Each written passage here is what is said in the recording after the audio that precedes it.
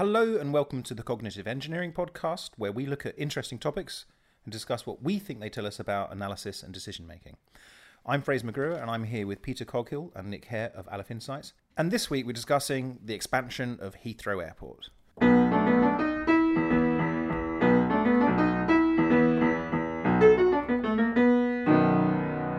Nick, this has been going on, this has been discussed since 2006. Why is it taking so long to take a decision? Well, it involves a lot of interested parties. So there's a lot. It's rumbled on in a different form for as you say, 12 years or so. Different governments have supported and opposed it. So the Conservatives originally opposed it, and then in 2009 they supported it, and then in 2010 when we had the coalition between the Lib Dems and the Tories, because the Lib Dems opposed it, they then opposed it again. So they put it on hold. And then, although the government officially supports it, lots of people in the government who don't like things like airports and prefer, country villages, they're against it. So there isn't sort of universal support there at all. And obviously it's very expensive as well. So the government's got a requirement to have lots of studies and impact assessments and cost benefit analyses and so on. Anyway, it's close. It's going to happen. That's the latest situation. Is going to happen. So which means demolishing some villages and things to build this third runway to the north of the other two runways. So obviously there's lots of people who don't want that to happen, and then lots of other people who say, well, the economic benefits to the UK are worth it, worth the cost. Anyway, I think the interesting thing about these sorts of decisions, and this is an example of something which really has rumbled on for a long time, because no one's really had it at the top of their in tray. It's not the sort of thing, I think, that any politician wants to really put their name on, and that's one of the reasons it's sort of waxed and waned as an issue, important though it is. And I think this is one of the things that we're interested in is this idea of political capital. That you have politicians they act like they have a sort of stock of political capital which they can spend on things, and it just seems to be the case that no politician until sort of very recently has decided to spend that capital on the Heathrow expansion. So the question is, what is political capital? Is it anything real? Is it totally made up? And how do you know if you've got it, and what's a good way to use it, and how do you make sure you don't lose it?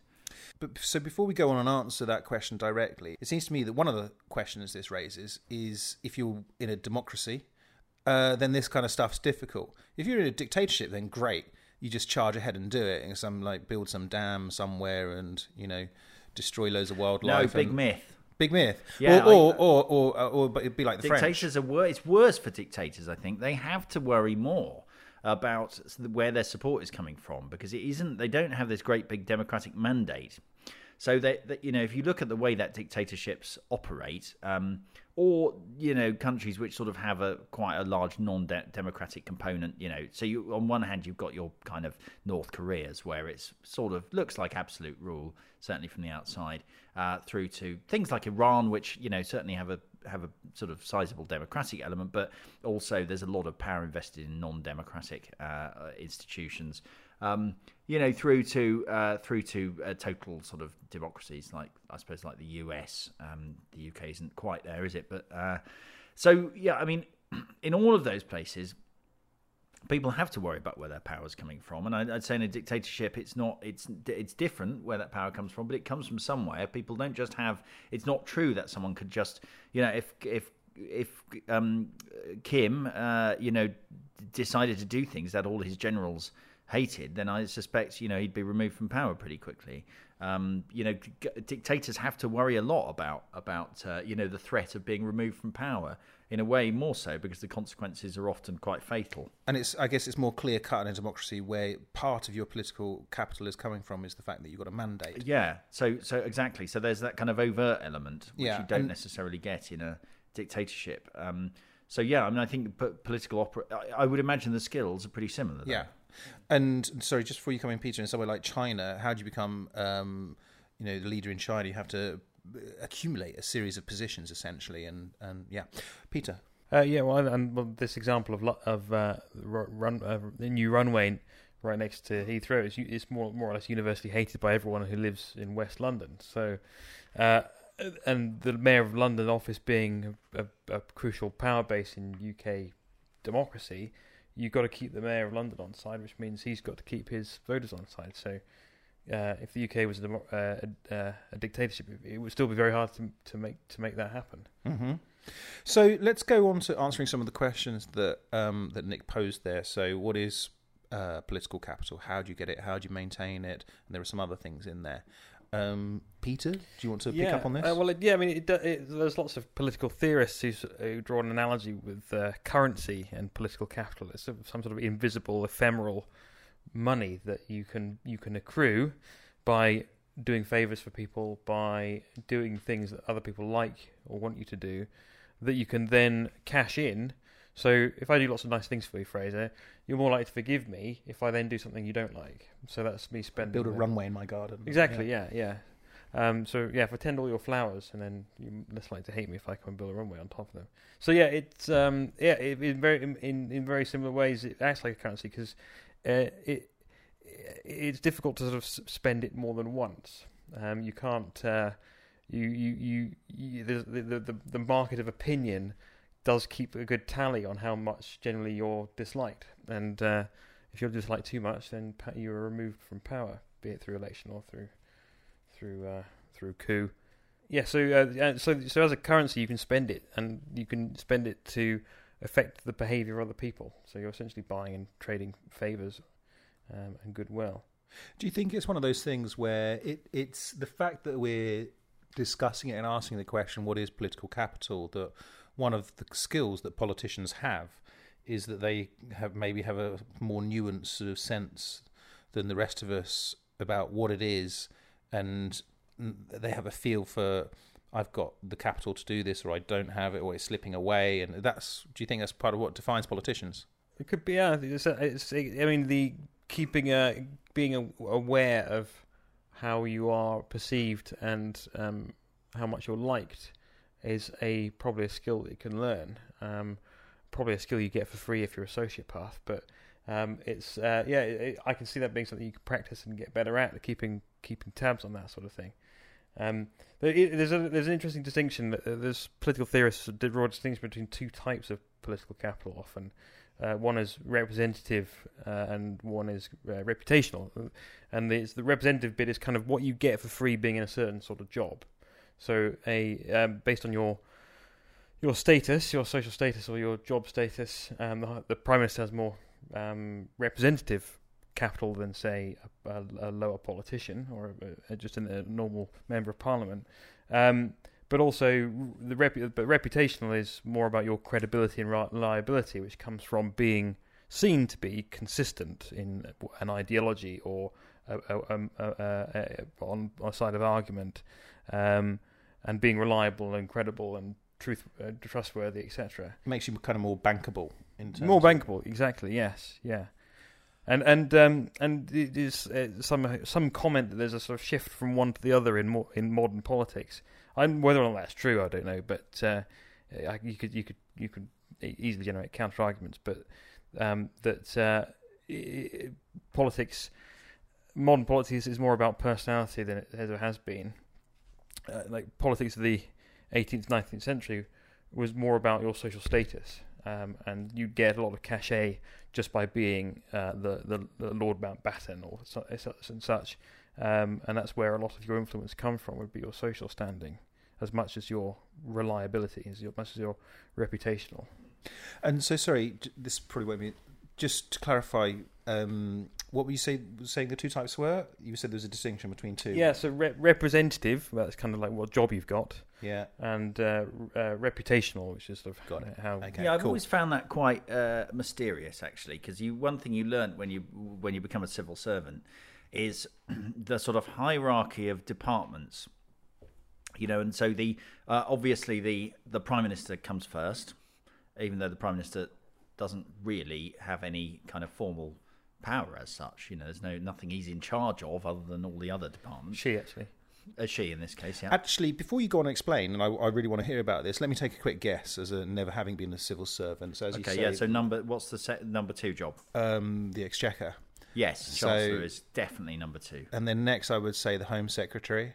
Yeah, well, Foreign Secretary. I Oh, think really? Is usually judged to be above, but you've got the other 2 would be Home Secretary and Foreign Secretary, and then basically a bunch of sort of also rans. Even including the MOD, which I found surprising. I was in the MOD, and I thought I found it surprising that the MOD, which has all the guns, was sort of fairly low status on the cabinet table, and it's they put a lot of store by literally physically where they sit. The Chancellor sits next to the Prime Minister, I think, or opposite, and the other departments are quite close to the Prime Minister. And then as you get lower and lower status, you're more towards the edge of the cabinet table, which is a very long table. And DWP's in the corridor. Yeah, exactly. DCMS is making the tea, and Who's DCMS? What's DWP? Department of Culture, Media and Sport. Okay. And I just sort of think, well, why? What makes the Foreign Secretary more important now? And so this is one of the puzzles for me about political capital is why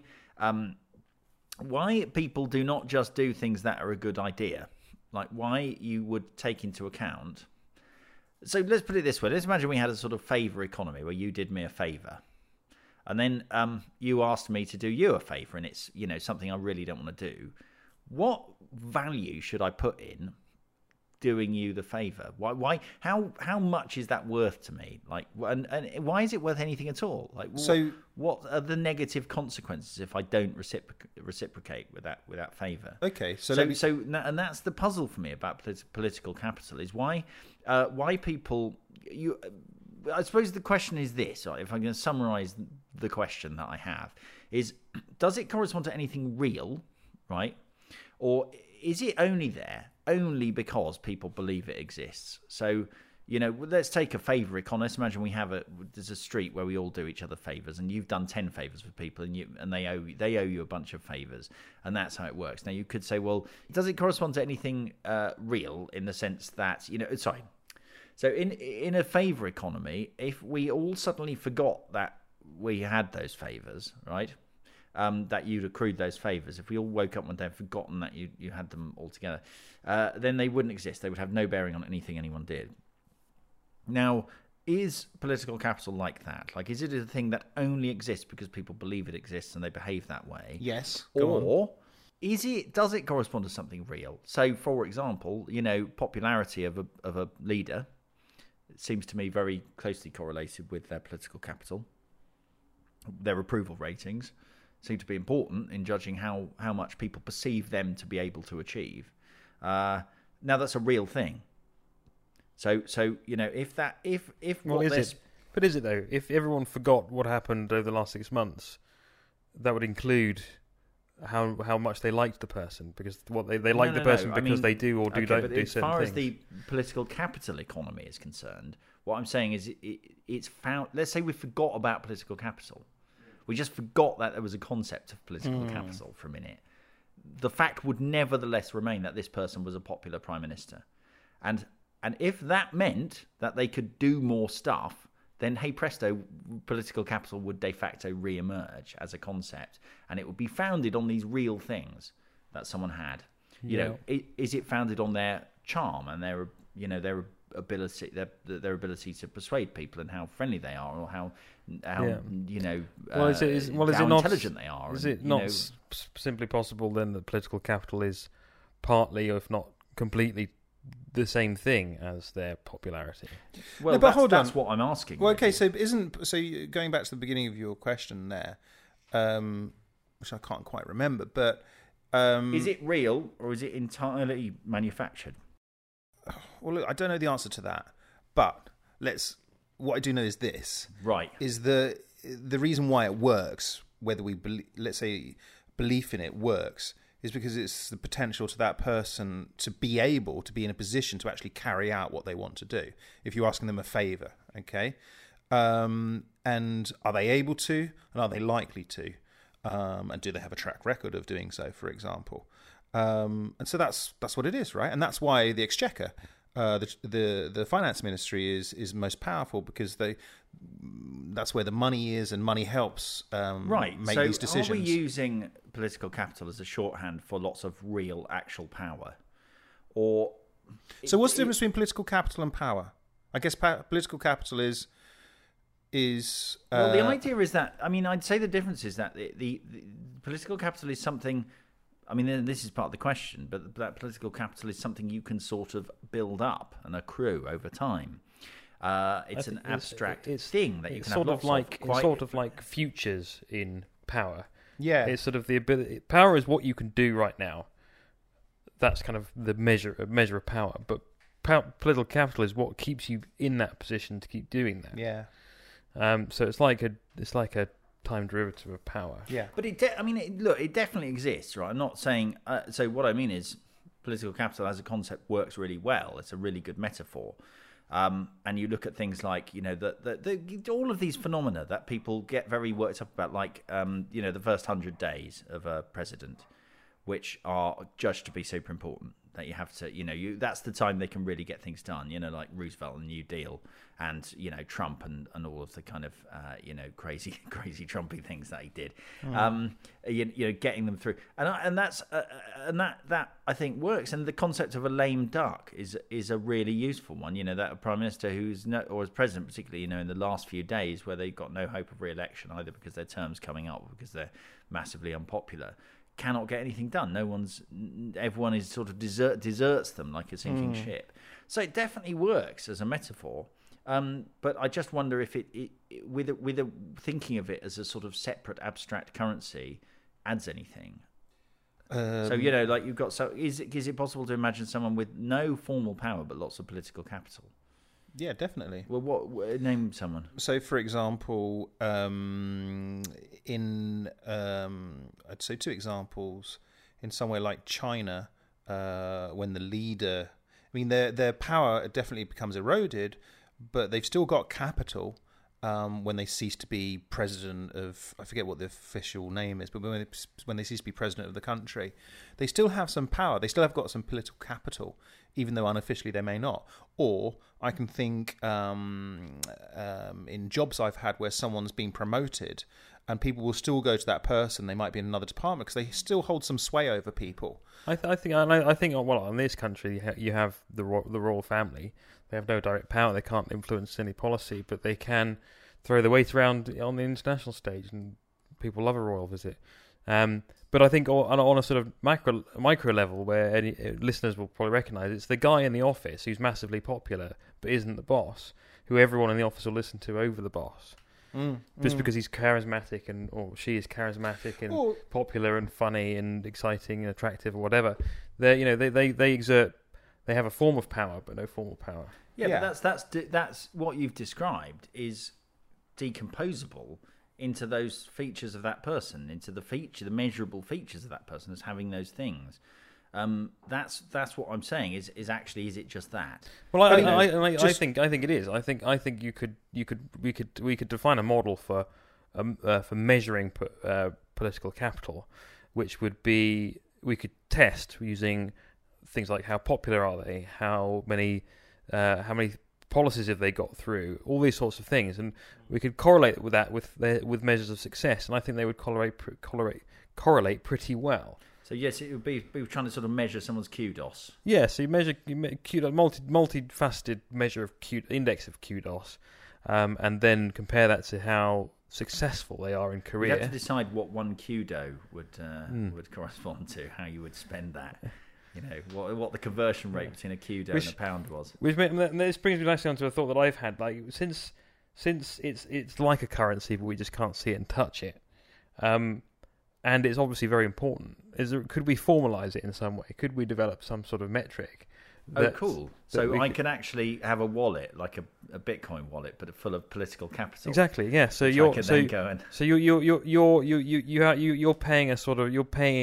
political capital to those people that you like, and that gives them power to do stuff with that. So if you like Theresa May at the moment, you could say, okay, I'll give you 5 kudos every day of my kudo allowance that accrues over time as a voter. Yeah, but I feel like you should. Everyone shouldn't get the same amount of kudos. How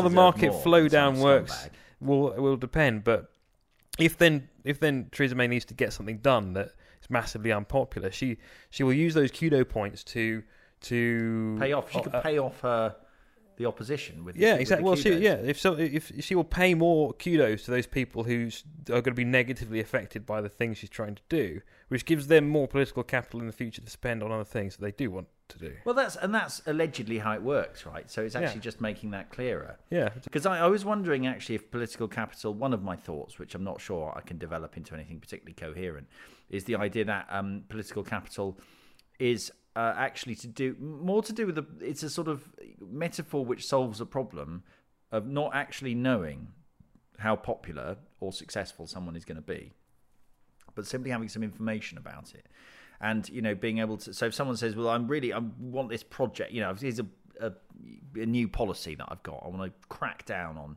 homeless people or something sort of superficially quite unpopular. But if you have enough information about that person's intelligence and their track record and their ability to marshal people and be persuasive, then that gives you an incentive to support them, because you're going to say, well, this is going to happen anyway, and I'd rather be on the winning side. So I wondered if it was something to do with a summary of the information about someone, which would be unknown. Well, I think it's. Sorry, Fraser. We're just gonna keep talking over you. I think it's something similar. I've got no capital. You haven't. I'll have a cup of tea, Fraser, if you're all right. I think it's. I think it might be a proxy for sort of generally how good an idea is. So, popular people. There's lots of people who agree with them.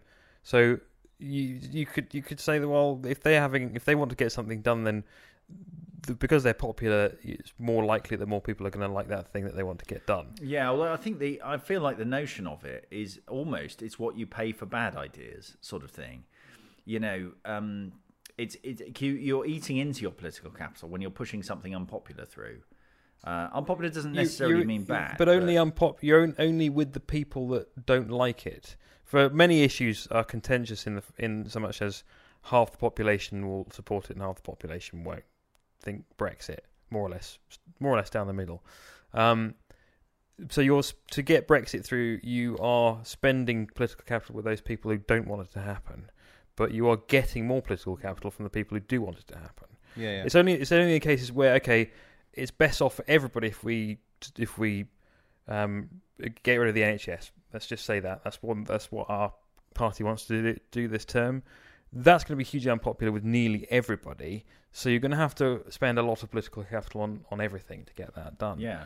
But I think it comes from it's more or less impossible to work out what good is in terms of an idea, in terms of a policy, because they're all difficult to measure. Well, that's what I think. That makes sense to me. That in lieu of being able to really know which things we ought to do, we actually just look at the decision makers and we rate them. Okay. Look at their upvotes. Okay, we need to draw to a close, but just before we do, very briefly, Nick, how much political capital have you got? Well, there is this question of whether or not political capital is something you can have in an organisation as well. And I feel like you probably can, but it's hard to distinguish it from things like social capital. But I think almost none. I think I've only got political capital as a voter. I mean, as a director of a company, I've got, theory, political power within the company. But since the other directors... Hence these portraits of you we see everywhere. Exactly, yes. And the requirement to worship me every morning and that sort of thing. Just little stuff like that. Yeah, so... but I don't think... Yeah, I mean, my domain is very small. So I don't... Certainly compared to someone like Theresa May... My political power is pretty minimal. Political capital is pretty minimal. Peter? Well, yes, likewise. I mean, I suppose in social groups, I don't believe I've got any reason to think I've got more social capital than anybody else in that group. It's not that I'm a scout leader or something that gives me some sort of authority, or officially recognised authority. So yeah, I mean, and as a voter, I've got one little vote every few years. And that's about it. Okay. Because this has been something on my mind recently. Because about 3 months ago, I started a full-time role. And so you come into that organisation fresh, no one knows you, and you want to get stuff done, but it's not always easy to get stuff done. And so steadily, one thing I'm quite conscious of is that I'm am building and I'm looking to build up my political capital within that organisation. And and there's progress and it's going well and people know me, and sometimes it might just be because they like me, but sometimes because you deliver a result, and you start to sort of build a presence within that organisation, and it's quite a nice feeling when it's going well. Yeah, so I can't be dealing with it anymore. That's one of the reasons I left a large organisation. Quite. I don't have to worry about it anymore. Yeah, but mine is based on sort of bringing good things to all people. So just being the kind of general sort of the cornucopia of man that you are. That's the one. That's the one. Okay, right. We're going to wrap up there. So thank you very much for listening. I'm Fraser McGrew. We've been here with Peter Coghill and Nick Hay of Aleph Insights. Thank you for listening, and until next time. Goodbye.